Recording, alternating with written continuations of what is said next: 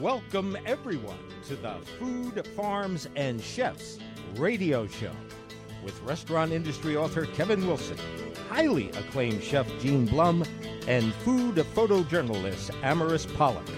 Join them as they interview the biggest names in the restaurant industry, tell you about the latest food trends, and give you recipes and cooking tips too.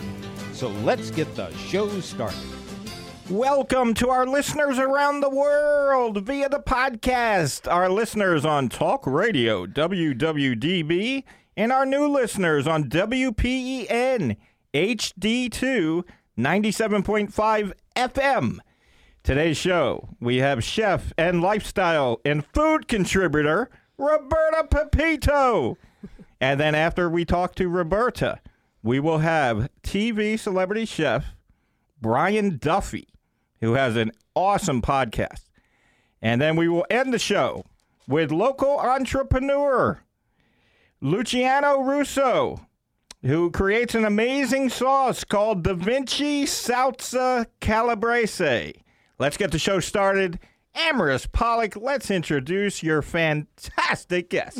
I would like to introduce everybody to a friend of mine, Roberta Pepito. You are amazing. I followed you. I met you, I'm not sure actually at this point. What event? At one of the events. And then, started following you on Instagram. But you do some amazing things. So why don't you tell our listeners about yourself? Okay. So yeah, I'm a chef, lifestyle and food contributor, local and national television. So you can find me on shows like Rachel Ray, Dr. Oz, Home and Family on the Hallmark Channel. I just love sharing the love with food. I think we all love food. Yeah.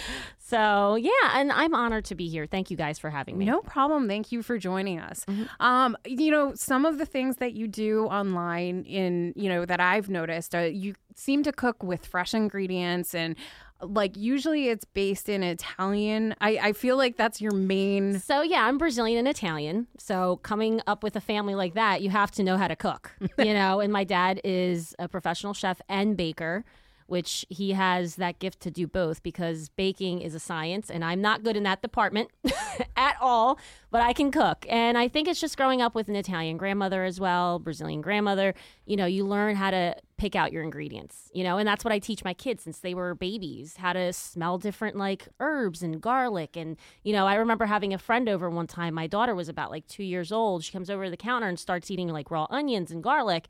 And my friend goes, "Oh my God, she's eating that?" I'm like, "Yeah, you have to let your kids, don't turn around and tell your kids, no, you're not going to like it." That's how we become picky eaters. So, yeah, and you don't want to get boxed in because there is so much food out there that has so much flavor. Mm-hmm. And yes, there are things that are more potent or intense, like the onion and the garlic. Yep. But, you won't learn if you like something or how to balance it in a dish if you're not trying it. Exactly. So my dad would always say, you don't try it once, you try it twice because your palate can play tricks on you. So I've taught that to my kids at a very young age. They're 12 and 11. They turn around to me sometimes now and go, "Well, my palate changes, so I might not like that," And I'm like, come on, guys, But we do have a garden. I love to have a garden at home, with fresh herbs and stuff like that. Fresh things on hand is great. And it's the best thing to cook with too, is fresh ingredients, because then you get the full flavor. It's right off the vine or right from the ground. Exactly. Exactly. It's going to have all of the nutrients, and you don't have to worry about the pesticides. Exactly. Absolutely. So, yeah, but we love cooking. So, you can see, you've seen our lives before. I cook with my husband. He's my sous chef. It can get quite interesting. It can. He's always my sous chef. He's always a good sport. So... And it's fun. It's fun to watch. Mm-hmm. And you also have your blog that, people can go to and read about. Yep. Read about your travels, yep. read about recipes. Yeah. HomemadeDelish.com. You can find tons of recipes on there. And like you said, travel too is one of my loves. I love traveling. I love trying different foods from all over. So. And you recently traveled, I believe, to, where was it? St. Croix. Yeah. I was there. I was there when I graduated high school. It was great. Beautiful, because a lot of people go to St. John and St. Thomas, and it's so touristy. And I'm like, let's try St. Croix. Yeah. And it's absolutely beautiful there. Yeah. Absolutely beautiful. I think the kids got to try some different things that they've never tried here. But one thing that we did not get for my daughter, she wanted a coconut water, and we did not find the coconut. Like the fresh coconut. Yes. I couldn't find it. Well, we went right in February, so a lot of things were still opening. You know, some things weren't open yet, but we couldn't find fresh coconut. Huh. Yeah. Now, what? Like, that's sad because then you can also like eat the meat too. Exactly. So we're planning on going back next year, so we'll see if we can find her a coconut. And A good friend of mine yesterday, we were talking about National Ice Cream Day, and he said his favorite ice cream in the entire world was one he got in Thailand.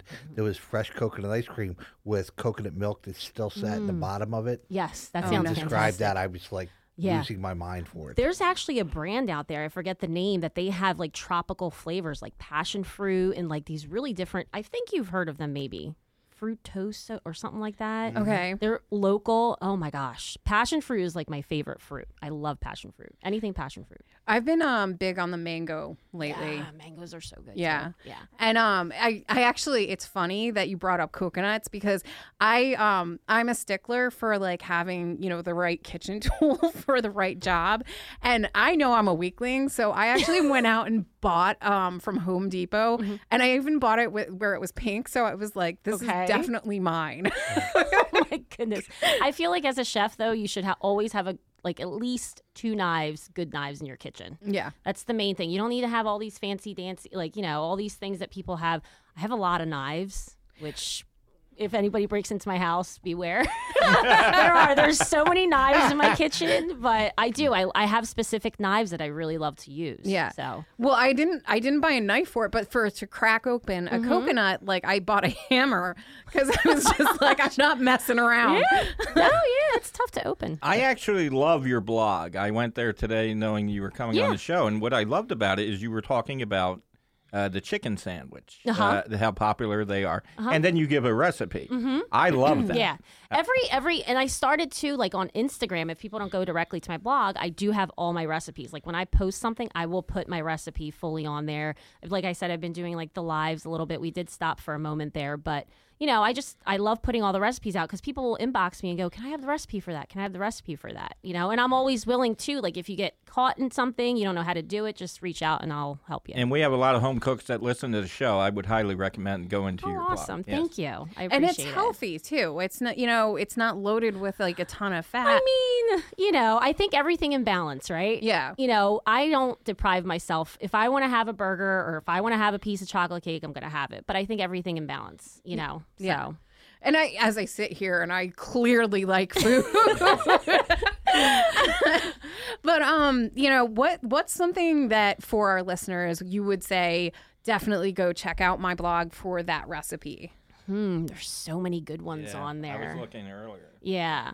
I know like a lot of the mac and cheese, like pasta dishes are always a favorite. I have like homemade raviolis too that are super simple. All you need is flour and hot water and that's your dough. That's making nice. your dough. Yeah. So you don't have to have like eggs and all this fancy stuff.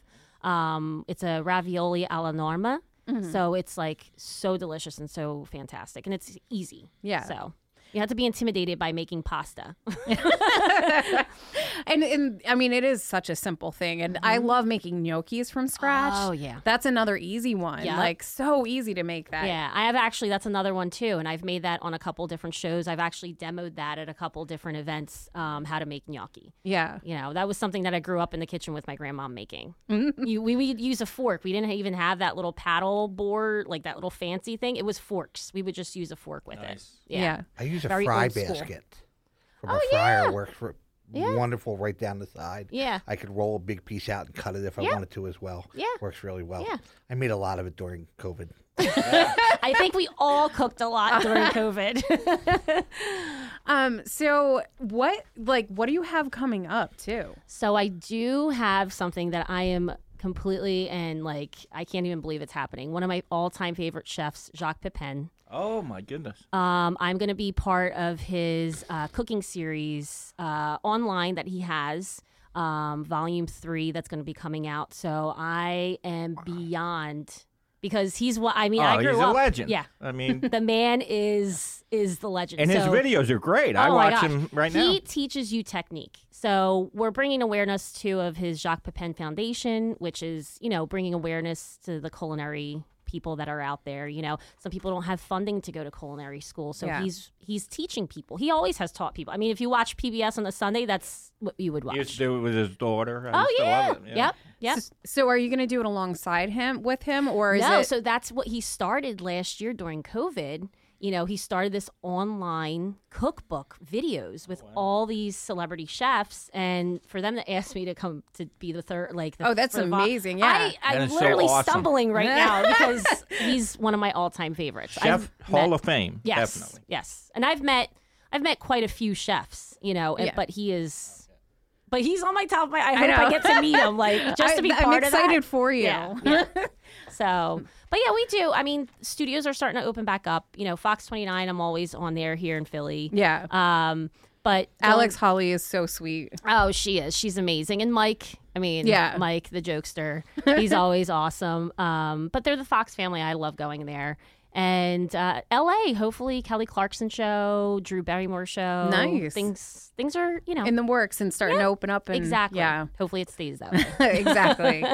And, you've also been on QVC, too. Yes. So, that's everyone has access to QVC. Yeah, I was representing Junior's Cheesecakes. Oh, there you go. I have to tell you how hard it is not to sit there and not eat it the whole time. Because you're not allowed to eat that on air because they don't want you to smell choke. it when you're that close. Oh, my God, it's so good. It's evil. So but good. did you, smother yourself in cheesecake after? Well, they actually sent me home with some cheesecakes, and I'm like, oh, my God, I got to stop eating this. But they're so good, you know, because they use really fresh ingredients. You know, it's not like ingredients when you get a cheesecake at the supermarket. Yeah. Where they use sour cream because they don't use fresh eggs. A lot of the cheesecake bases in the supermarket. I don't know if a lot of people know that, but no. Yeah. So make sure you see eggs on there when you buy when you it. read the New York style cheesecakes should have eggs in there, fresh eggs. Yeah. I agree. And that nice squeeze exactly. of It's just you can tell the difference. Creaminess, it's not flaky. Yeah. So and it just has that nice density. I don't know about you guys. My mouth is watering just talking about cheesecake. There's gonna be a cheesecake being made on your show. No, right? Oh my goodness. And speaking of your show, where can our listeners find you? So homemadedelish.com. Instagram, obviously. I'm very active on Instagram, so you can find me on there either under Homemade Delish or Roberta Pepito, whichever one you put in. Thank you. Thank you so much for joining us. Thank you so much for having me. No problem. I highly recommend your blog. Thank you so much. We are going to go to break, and we'll be right back. To become a sponsor of our show and promote your business or event on every single podcast platform, including Spotify, iHeartRadio, and Amazon Music, in addition to WWDB Talk Radio every Tuesday at 6 p.m. evening drive time. Email us today, Food, Farms, and Chefs at yahoo.com for our very low rates. Amaris Pollock, introduce your fantastic guest. Hi, everyone. I would like to introduce you to the amazing and talented Chef Brian Duffy. Brian, thank you for joining us on the show. It is my pleasure to be here. Thank you so much for having me on. No problem. So you have a lot going on between, TV appearances, obviously that slowed down during quarantine, but TV appearances and joining other people's podcasts. You have your own podcast. I don't know whether or not I can mention what we discussed last night about the two places. Yeah, go for it. Why not? I think you just did, but I okay. know. I know. Spoiler. That you're opening up 2 new restaurants. You've opened up restaurants in the past, and you also have a consulting group. So you are one of the busiest men out there. And welcome to our show. And what would you like to discuss first? Do you want to talk about how you started? Sure, absolutely. So, starting in this crazy world of culinary and all that stuff. I'm a Philly guy. I grew up in the suburbs. I grew up in Ballackinwood. Started working in restaurants when I was 14 as a busboy and a dishwasher. And then, I kind of started to play around a little bit with food later on in life. I really didn't get, I went to culinary school when I was about 21 years old, 20 or 21. So I didn't really start to get into the technical aspect of it, but I used to cook for friends and do all that stuff. And then, of course, my parents were both amazing cooks, so we always kind of had that bug inside of us. Right. And, you know, for those out there that might be living under a rock, he also has a podcast and does lives on Instagram. And, you know, if you want to learn how to cook something, he's gone so far as to just opening up his fridge and, you know, grabbing old ingredients or things that are left over and creating something from it. Like I think it was a soup that you had made the other day, or a pasta dish that... I don't even remember. I make stuff and then I end up giving it away to my neighbors. Oh, really? Now, yeah, I have cool neighbors that live around me, so I always want them a chef. So it ends up that I'm like, oh, here we go, another 5 gallons of soup. But so I end up putting everything in quart containers, and I kind of freeze it and give it off to my neighbors, and so they get kind of reap the rewards, I guess. Yeah, and I was going to say they're very lucky neighbors for having that. Yeah, sometimes they are. I'm also kind of loud, and I have a hot tub in my backyard that I play really loud jazz at like 11 o'clock at night. So lucky in the belly, maybe not in the ear. Well, you know, maybe there's a give and take there, so you're sweetening the pot because of that. I do get away with a little bit more. I actually I stole a driveway across the street from me. I live in like a pretty cool little section of Ardmore, and my neighbor, unfortunately, their house got foreclosed on about 9 months ago. I stole their driveway, so I now park my car in their driveway. Oddly enough, nobody else thought to do that.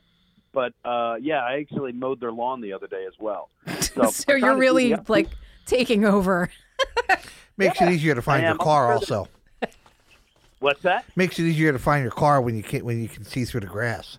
Yeah, I actually had somebody who kind of parked in front of the foreclosed driveway the other day, and I have a Jeep, so I was able to go around them. And then I left them a really nice note on their Jag SUV that said, "It's a shame that you drive such a nice car, but you're unable to learn how to park it." So, friendly little reminder. Yeah, just the little things. So, yeah. So, one of the things that I see you make a lot is seafood. Yeah. It's I mean, who doesn't love seafood? So what's your favorite seafood dish to make? I mean, for me, it's all about, like, I love crabs. So if anybody said to me, like, what's one thing you love to cook? I love to cook crabs. I mean, seafood has always been a staple for me. I graduated culinary school. I went to the restaurant school in Philadelphia. I did my apprenticeship at the Four Seasons. I also did an apprenticeship at this crazy little Italian restaurant called San Marco, which was this, like, just awesome fine dining Italian spot in Bala Cynwyd. And so when I graduated from culinary school, I immediately 3 days later moved down to the Keys. So I lived in Key Largo for the first year of my career and really just played with fish and seafood as much as possible. The weird thing for me is that growing up, I was allergic to shellfish. So for the first 18 years of my life, I was allergic to shellfish. We were a beach family. We had a house in Sea Isle, like the whole 9 yards, every bit of it. My father would rent a boat. We'd go out and go crabbing for the day. And here's me, like, trying to catch a flounder. So I finally just got really tired of it. I ate a Benadryl and I ate a shrimp. The next day I ate a Benadryl and I had 2 shrimp. So, like, I started to kind of play around with that. And then 4 years later, I had my first ever crab fest, where we had about 40 bushels of crabs. We had a whole bunch of bands and a whole bunch of people, and I cooked my first crab fest. That's amazing. So that is like the epitome, and I'm not talking about like Old Bay and crab that way. I'm talking about cleaning the crabs. I saute them in garlic and butter. A lot of times I finish them off on a grill with a little bit of char, or even I'll drop them in a smoker for 10 or 15 minutes just to kind of enhance that flavor a little bit. But to me, that's like the best way to eat crabs. That and claws in gravy. That's the only way to eat crabs for me. Just so you know, you have both Roberta and I drooling. I don't know about the guys, but both we two women are like drooling over here. Pass me the beer and some crabs. Right? I mean, you either there's like two types of people. So there's people that love crabs or people that just don't want to waste their time with them. You know, my mother is one of those people that my father would actually clean crabs for my mother and give her the meat, and then he would dig into his own crabs. Me, I don't have that patience with my girlfriend. She can figure it out on her own. But it's like there's two different types of people in this world. You either love crabs or you don't have time for them. So anybody who loves them really gets it. I mean, to me, it's like the idea of literally kind of hunkering down and sitting down at a table. I fully plan on having crab juice dripping down my forearms with like a bottle of Budweiser in front of me for 3 to 4 hours. Like that is the epitome of a great meal because I love interactive meals. I like meals where people all sit down together, where you have to sit, you have to talk. And unfortunately, as Americans, look, we're the fattest nation in the world because we want to eat as fast as possible. Eating is done for sustainability, just for kind of filling our bellies, as opposed to the experience of dining. And I think that crabs are the most interactive way to eat. Before you ask a question, Gene, I want to say, like, I would love to sit down and actually have a meal with you, but I'll have to bring a shirt, like an extra shirt, so that I can get messy. Oh my God! I just started buying these new T-shirts, and this is not a plug for anybody who's out there, but they're called Fresh Clean Tees, and I get a subscription every single month, and they send me all these T-shirts, and I always get a new white T-shirt because I am the king of spilling. I will drop crab juice, tomato sauce, beer, bourbon, wings. It doesn't matter. I leave wherever I am, and I'm like, oh, look what I had for dinner. That's okay, Brian. My wife gives me every day when I leave the house what's called an I'm a Man shirt. It's a shirt I put over my shirt because God knows an hour into my day in the kitchen, there's going to be something all over my dress shirt for that day. That's so I really, funny, dude. I love it. I love it. The thing about crabs, I so agree with you. I do a crab fest for my daughters and family every year, and they go, well, Dad, we're sorry. You know, we only ate 1 or 2. You know, they're just too much work. And I'm like, oh, it's okay. It's okay. I'll make gravy later. You know, you're not coming back the second time. I invite them. They have the sides. You don't have to eat the crabs. Just leave them for me.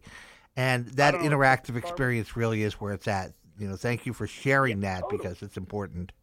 You know, we know where to go. Me, right? The only crabs that, like, the only sides that belong with crabs, there's 3. It needs to be corn, pasta and crab gravy, and beer. Those are literally the only sides that I want. Don't give me potatoes. I don't want anything else with it. I literally want the crabs. And then when I clean my crabs, I take my claws off first. All of my claws go into the gravy. It's just, I don't even know, you know, it's just an automatic. They go in the pot. I stir them all up. I get my garlic, my onions. I use butter. I don't use extra virgin olive oil. Sorry, Roberta. And then I go further. Hey, I love olive oil and butter. I think the two work really well, especially when you're making pasta dishes. I'm just saying. Those are my eggs are always olive oil and butter. There's something about that. Yes. Extra virgin and that they work well together. It's so good. Can I just say one thing? I know this is not my show or anything, but I do agree. I do agree with you. We went to St. Croix in February, like I mentioned to you guys, and they take forever to bring out the food. And we were just like, wow, it's taking so long, right? Now, I came from, like, you know, in Brazil, it's the same way. Like, you sit and you eat. You go to those churrasco, like the barbecue things, and you will sit there for hours and eat meat. But I do have to stay in St. Croix. We asked the waitress, and she's like, this is the way we do it. This is island life. Like, we take our time, enjoy yourself. So we would have like an appetizer. It would take like 15, 20 minutes to get our main meal, you know? But it was nice. It was different. Yeah. And in Spain, when I was in Spain, like we sat down for a meal and I swear it took us like 2-3 hours to like go through but I ordered for the entire table and there was like, I think 16 of us. And it was just like this huge layout of food.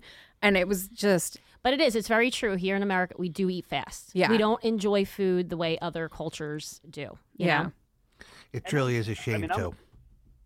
I'm a chef, so I always joke because my mother laughs at me. She's like, slow down.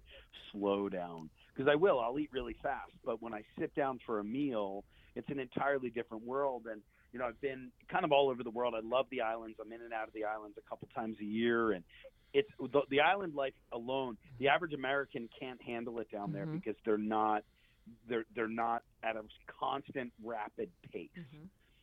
So I watch Americans when they sit at a bar or they go into a restaurant, and they really get almost offended that people are kind of taking their time. But what you got to realize is that that's their work for them, and it's our vacation. So we need to sit back and chill down. And when you go to another country, especially like when I've been in Italy or France or Spain or whatever, the idea of eating is a huge part of the day. The basics are a huge part of the day. So, your meals are starting at 9 or 10 o'clock and you're there until 2 o'clock in the morning. It's not like us that are like, I have an 8:30 reservation and a 9:30 show. Let's go to Del Frisco's. Right. Put a cone in her mouth and just chug it. It's not worth it. No, it's not. So do you want to talk a little bit about some of the things that you have going on and coming up? Sure. I do. So I have a consulting firm called Duffified Experience Group. Duffified is a term that kind of came out in about 2011. I got really tired of kind of not even 2011. It was really more in that 2008-9 area where I just made a decision that I was no longer going to say no, and I was going to try to experience as much of life as possible. And so the idea of the Duffified Experience Group is that I really try to bring into people's restaurants or into their concepts, whatever they're going to do, an experience drive behind that. So I believe in a concept. I don't care what your concept is. My motto is that you have to follow your heart when it comes to your concept. Because once you start to renege on your concept, or once you start to kind of let loose or loosen the reins on your concept, then you're just the average bar, grill, restaurant, nightclub, whatever it turns out to be. Then the next thing you know, you're selling 250 Miller Lights on a Thursday. Okay? So the Experience Group, and what we try to do is we really try to take food to a different level. We try to offer experiences when people come in and dine. So if you're going to open a concept up and you work with me, then I'll spend about 3 months really kind of trying to do as much research on that concept as I can to put amazing spins on things, as well as the food aspect of it. So the whole food idea when it comes to a concept. So I'm opening a place in Long Island, up there in Levittown, in a couple of weeks. And so the whole concept is all about the 80s. So it's actually called Arcadia. It's a really neat little concept. It started out as a bar. Now with the pandemic and everything else, we actually moved the concept over into like this really cool strip mall area that we're doing all 80s food. So everything that is involved in this menu has something, a tie back to the 80s. So like we're doing a barbecue sauce made out of Tab. Okay, so that's one of the barbecue sauces. Then we're also doing some other stuff like there was a huge hurricane that came through years ago in the 80s that was, I believe it was called Irene. So we're doing something called Irene's Mess, which is kind of like a loaded fry, but it's got a fried mac and cheese, like epicenter with French fries on top of it, and then some cool gravy and other stuff like that. There's another sandwich called the Shoreham Hot Chicken, which is a variation of a Nashville hot chicken. Only this plays off of the nuclear power plant that was like set to open in the 80s called Shoreham that cost the area so much money that it never actually opened. So like there's little plays on different things that I do when I open up restaurants and I open concepts. So that's the first one that we're doing. The next property that I'm doing is in Wisconsin, and this is called Wisconsin on Tap. So it's actually a restaurant that's geared towards everything Wisconsin. So what do we know about Wisconsin? Well, what's the number one thing, everybody? It's all about cheese. So we utilize a whole bunch of really cool local cheeses, and we utilize cheese in a bunch of different dishes, but it's also a beer house. So we do some really neat stuff with beer. We actually take like spent grains and hops and whatnot from the beers that they use, and we dehydrate them, and then we pulverize them into a powder, and that acts as one of the coatings that goes on the French fries. Oh, that's so like cool. We really try to incorporate as much different flavors. It's not the only flavor that goes in. It's like 12 different ingredients that all get mixed together with different textures and all that, because I believe that, anybody who does follow me knows that I'm an ambassador for a French fry company that I've worked with for about 4 years, and I have a boatload of fun working with them to come up with new fry dishes. Like I just did a cheesesteak fry with roasted mushrooms and caramelized onions and 2 different cheese sauces. I did a yellow sharp cheddar, and then I did what I call a white trash sauce, which is like American cheese and cream and white cheddar and pepper jack. Yeah, I love it. White trash sauces. It even has a little. I'm trying not to laugh out loud. Yeah, because when I do food, I want people to, we elevate the technique of what it is that we're doing, but we simplify the food down so that the average person loves it. And I don't get involved in fine dining restaurants anymore because it's just not fun for me. I love the concept and the theme restaurants that have a boatload of fun, like on the inside. So those are 2 projects that I have. I also have a company with my brothers. I'm one of the partners in a company called World Chef, where we basically work with the greatest chefs in the world. We curate menus for them. I then procure all the products for them. We have a distribution center that we ship out all of the products that are already mise en place and all set and ready to go. So it's like, we just did a dinner with Tim Hollingsworth, and Tim was the winner of The Final Table on Netflix.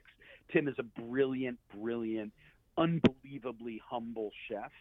And we did a dinner with him where he did a barilla taco.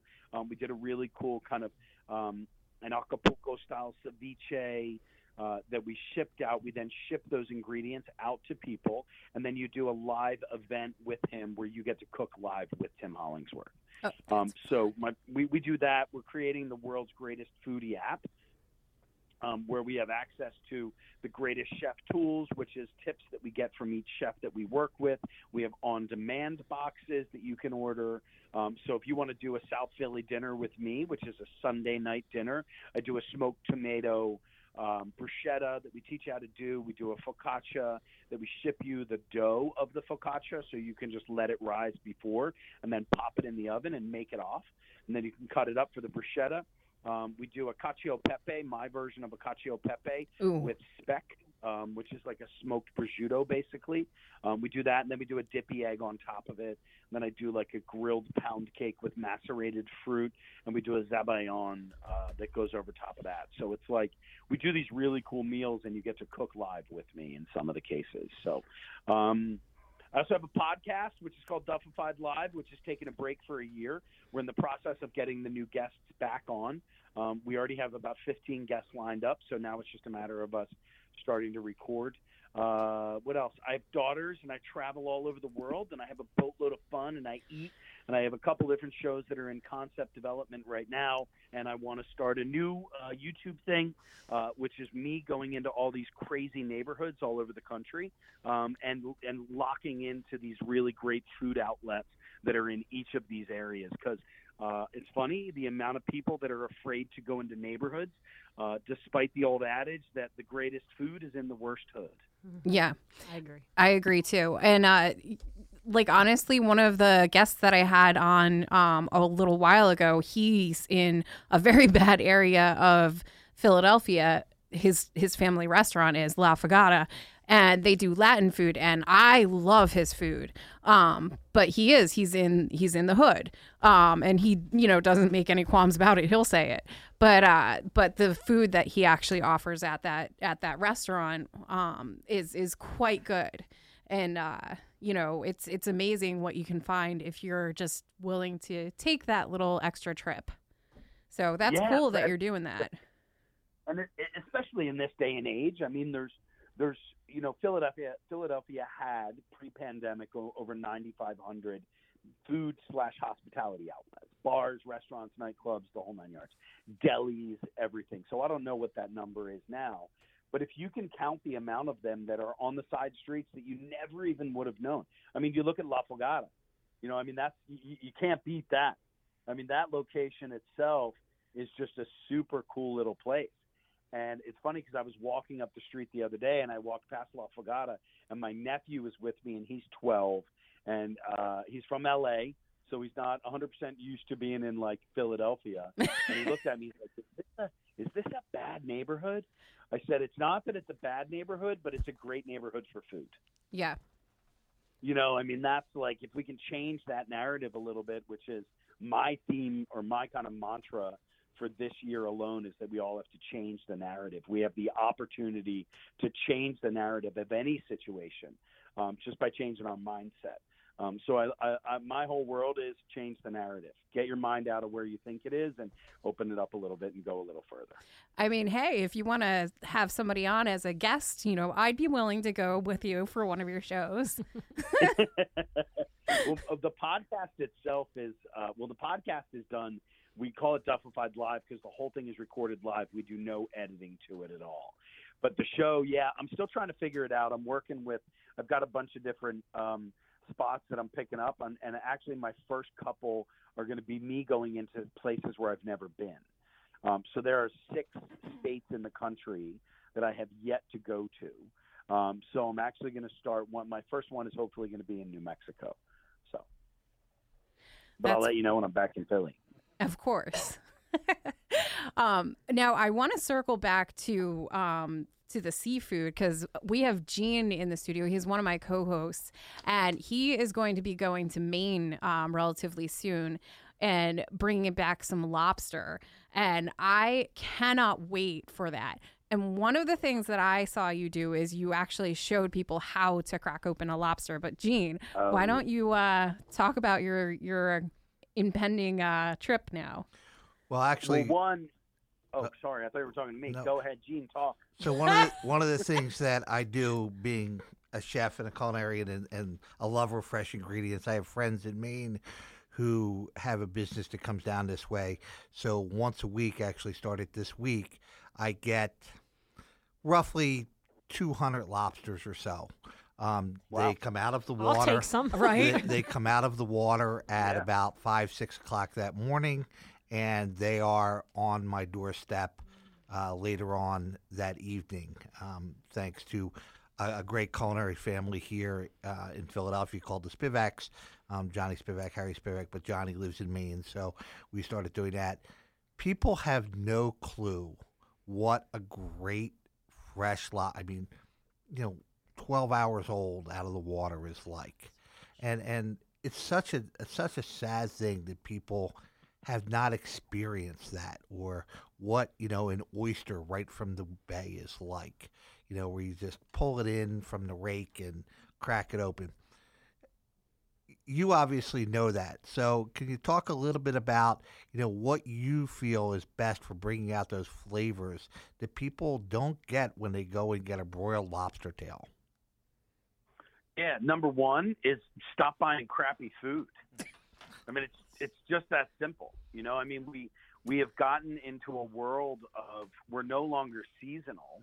You talk about soft shells. I mean, soft shells are only available for about a month and a half out of every single year. But you go into any restaurant, you can, I see people running soft shell crab specials in January and February.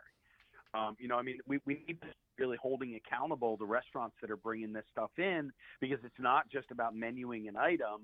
It's about really being true to the food that you're serving in however it is that you're going to do it. But so many times people mask the flavors of things by going in super hardcore. I mean, there's nothing better than a steamed lobster and drawn butter.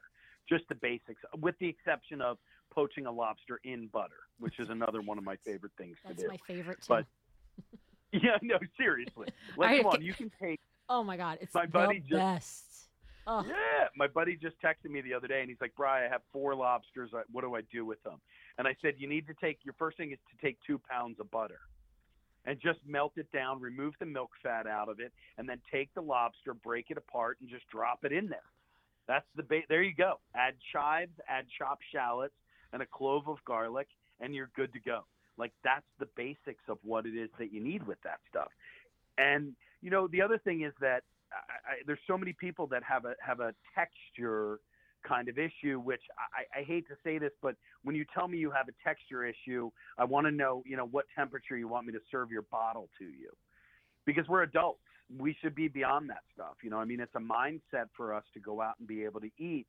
And there's a great saying that it was a brave man to be the first one to try an oyster. And if you think about it, to be able to open your mind up just a little bit more and to take that oyster right out of the water, crack it open and just slurp it back. It's unlike anything you'll ever taste.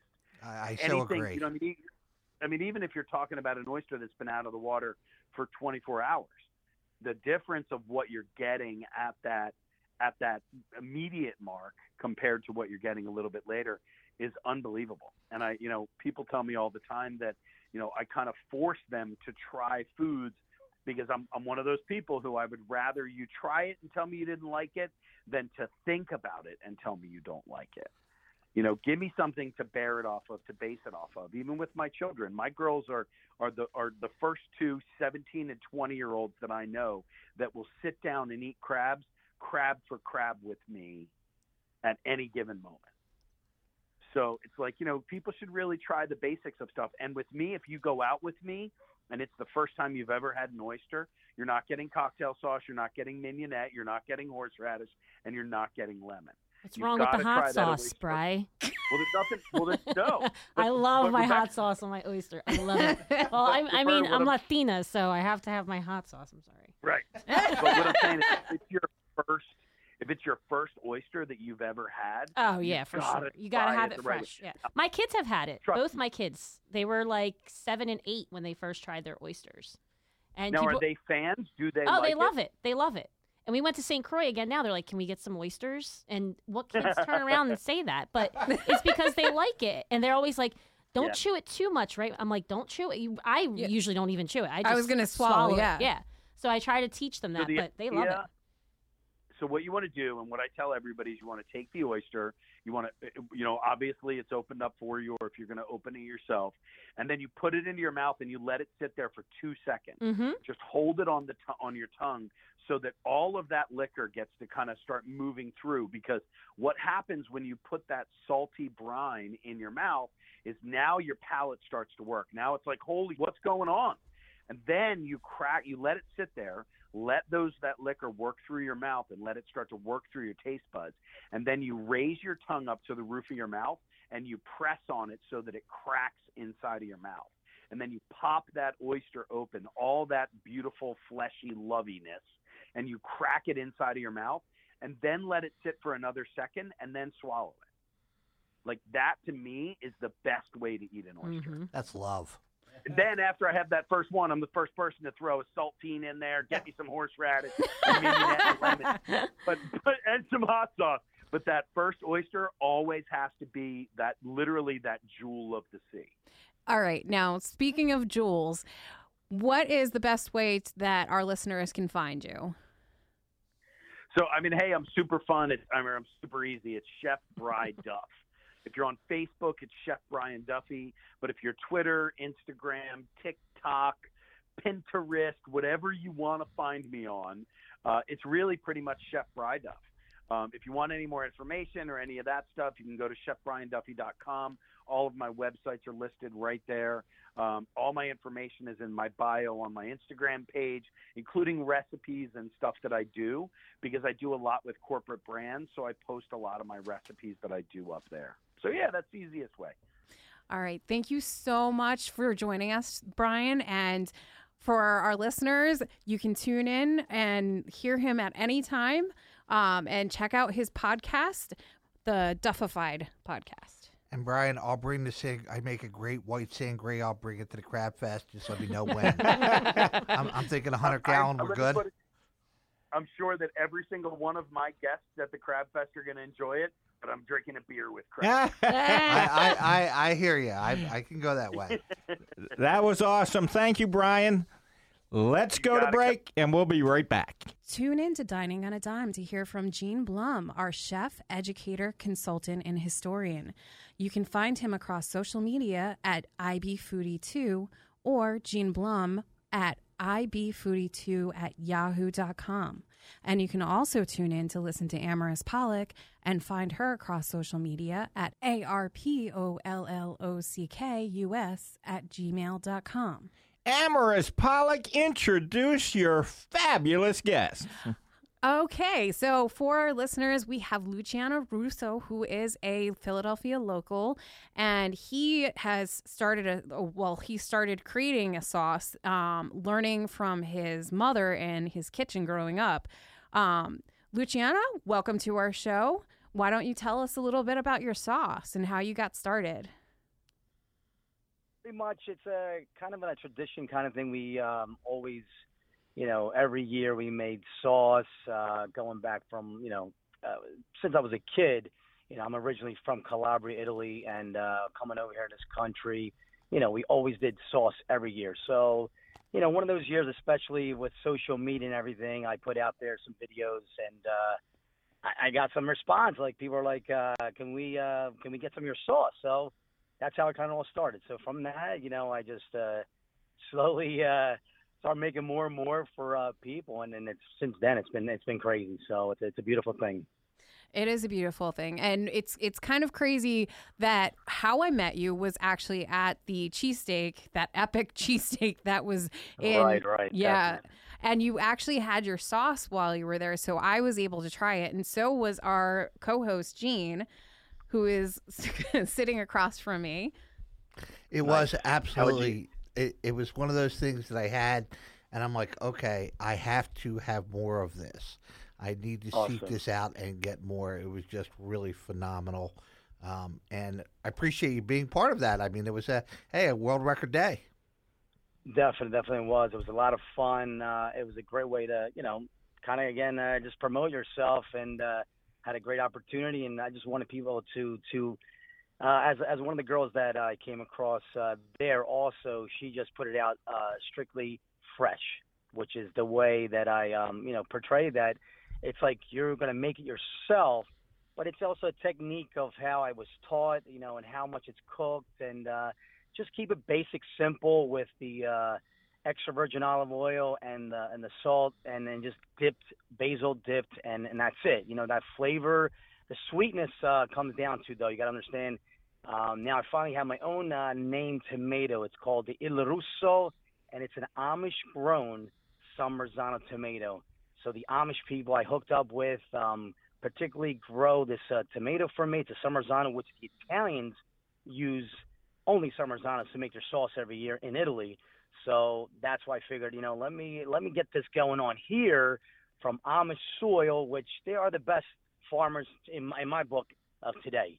They're the only ones that do it old school, and you can't get any better than that. No, you can't get any better than that, especially on, this area too, because they've, as you said, they've been doing it for years, growing, fresh produce, and you have it delivered. And if I recall, you have a large quantity of tomatoes that are currently growing. And why don't you tell our listeners what's available to them as soon as that's, ready for the picking? So pretty much going into August is kind of like the peak time when the tomato's ready. So we're looking at thousands of pounds of tomatoes. Majority is used for my own jars that I make. But then also there's a lot of sauce makers out there that, don't get the specific Summerzano tomato. You really can't buy it at a store, that much quantity that you need in order to jar sauce every year, because people always do like 50 to 100 to 200 jars, for their own home. But of course, I also make it for people that don't make the sauce, don't have the time to do that. So I have it pre-ready for them.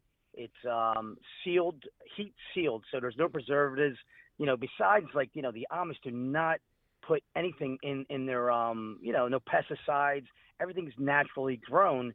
So I give that also, part of the experience of having a fresh sauce, natural, everything about it. It's just healthy. It's strictly healthy and fresh. And there's a lot of love in it too, because you did grow up learning how to make this with your mother. Right. So definitely, I owe it up to her for sure. It's a big part. You got to have good teachers in life. Exactly. Sure. Yeah. Now, speaking of experiences, I want to touch on the fact that you have some other things going on in the works outside of just the sauces that you're creating. Yes. So definitely, hopefully in the near future. I'm not sure exactly. My thoughts were always like a place. I would love to have something that gives people the experience of being in Italy, authentic. Just keep it simple between things with my sauce or paninis, cafe, all those spuntinos as I call them, very very small things that you can come there. But the main thing to me is going to be the experience and the hospitality and that culture that you need to get once you get in there in this place, let's say, and people are just going to be like, wow, I feel welcomed. I feel like family. That to me is very important. So that's kind of like part of the continuation on what I'm doing now to build, this brand, my Da Vinci Salsa Calabrese, and just slowly get to that point of for also people to come to a place. Besides, I will have like the tomatoes available if those that are sauce makers, they can direct message me. I bring them tomatoes if needed, which I've done that in the past. The old little Italian ladies want the Summerzano tomatoes, so I bring them tomatoes. There's going to be markets that will have the tomatoes available, and also the jars. Eventually, I'll have it out there. If you follow through me on Instagram and Facebook, you'll find me with Philly Da Vinci. It's an easy way. # Philly Da Vinci.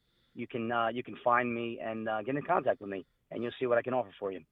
And that's definitely a great offer. Like, especially, we touched on experiencing, you had said that you want to bring the experience of Italy to Philadelphia. We touched on the experience of how Americans eat versus how everyone else in the world eats, and everyone else seems to slow down and take their time, and it is an experience, and right. You speak about family. And so what when you're creating these sauces, what is your favorite sit down family meal that you utilize the sauces that you create? Pretty much. I mean, the majority of the time, for time wise, things are basic. We love marinara style. You want to just taste that freshness of tomato. But again, what I make is the base. So you can make an amazing lasagna that we make with. We actually make it with the meat, but of course you don't have to make it with the meat. You can make it with the ricotta and stuff like that. But I'm a big fan, of my mother. When she always made the lasagna with the ground, good meat, and then our sauce. Just what tops it off is our sauce, and then of course if you use a great cheese like Parmigiano Reggiano, you can't beat that. So you're gonna get those authentic Italian flavors. Like when you go to Italy, you got to go to those small towns and get that experience. You know what I mean? I know there's not nice restaurants, this and that, but the bottom line is when you go to small towns and you go to like a house.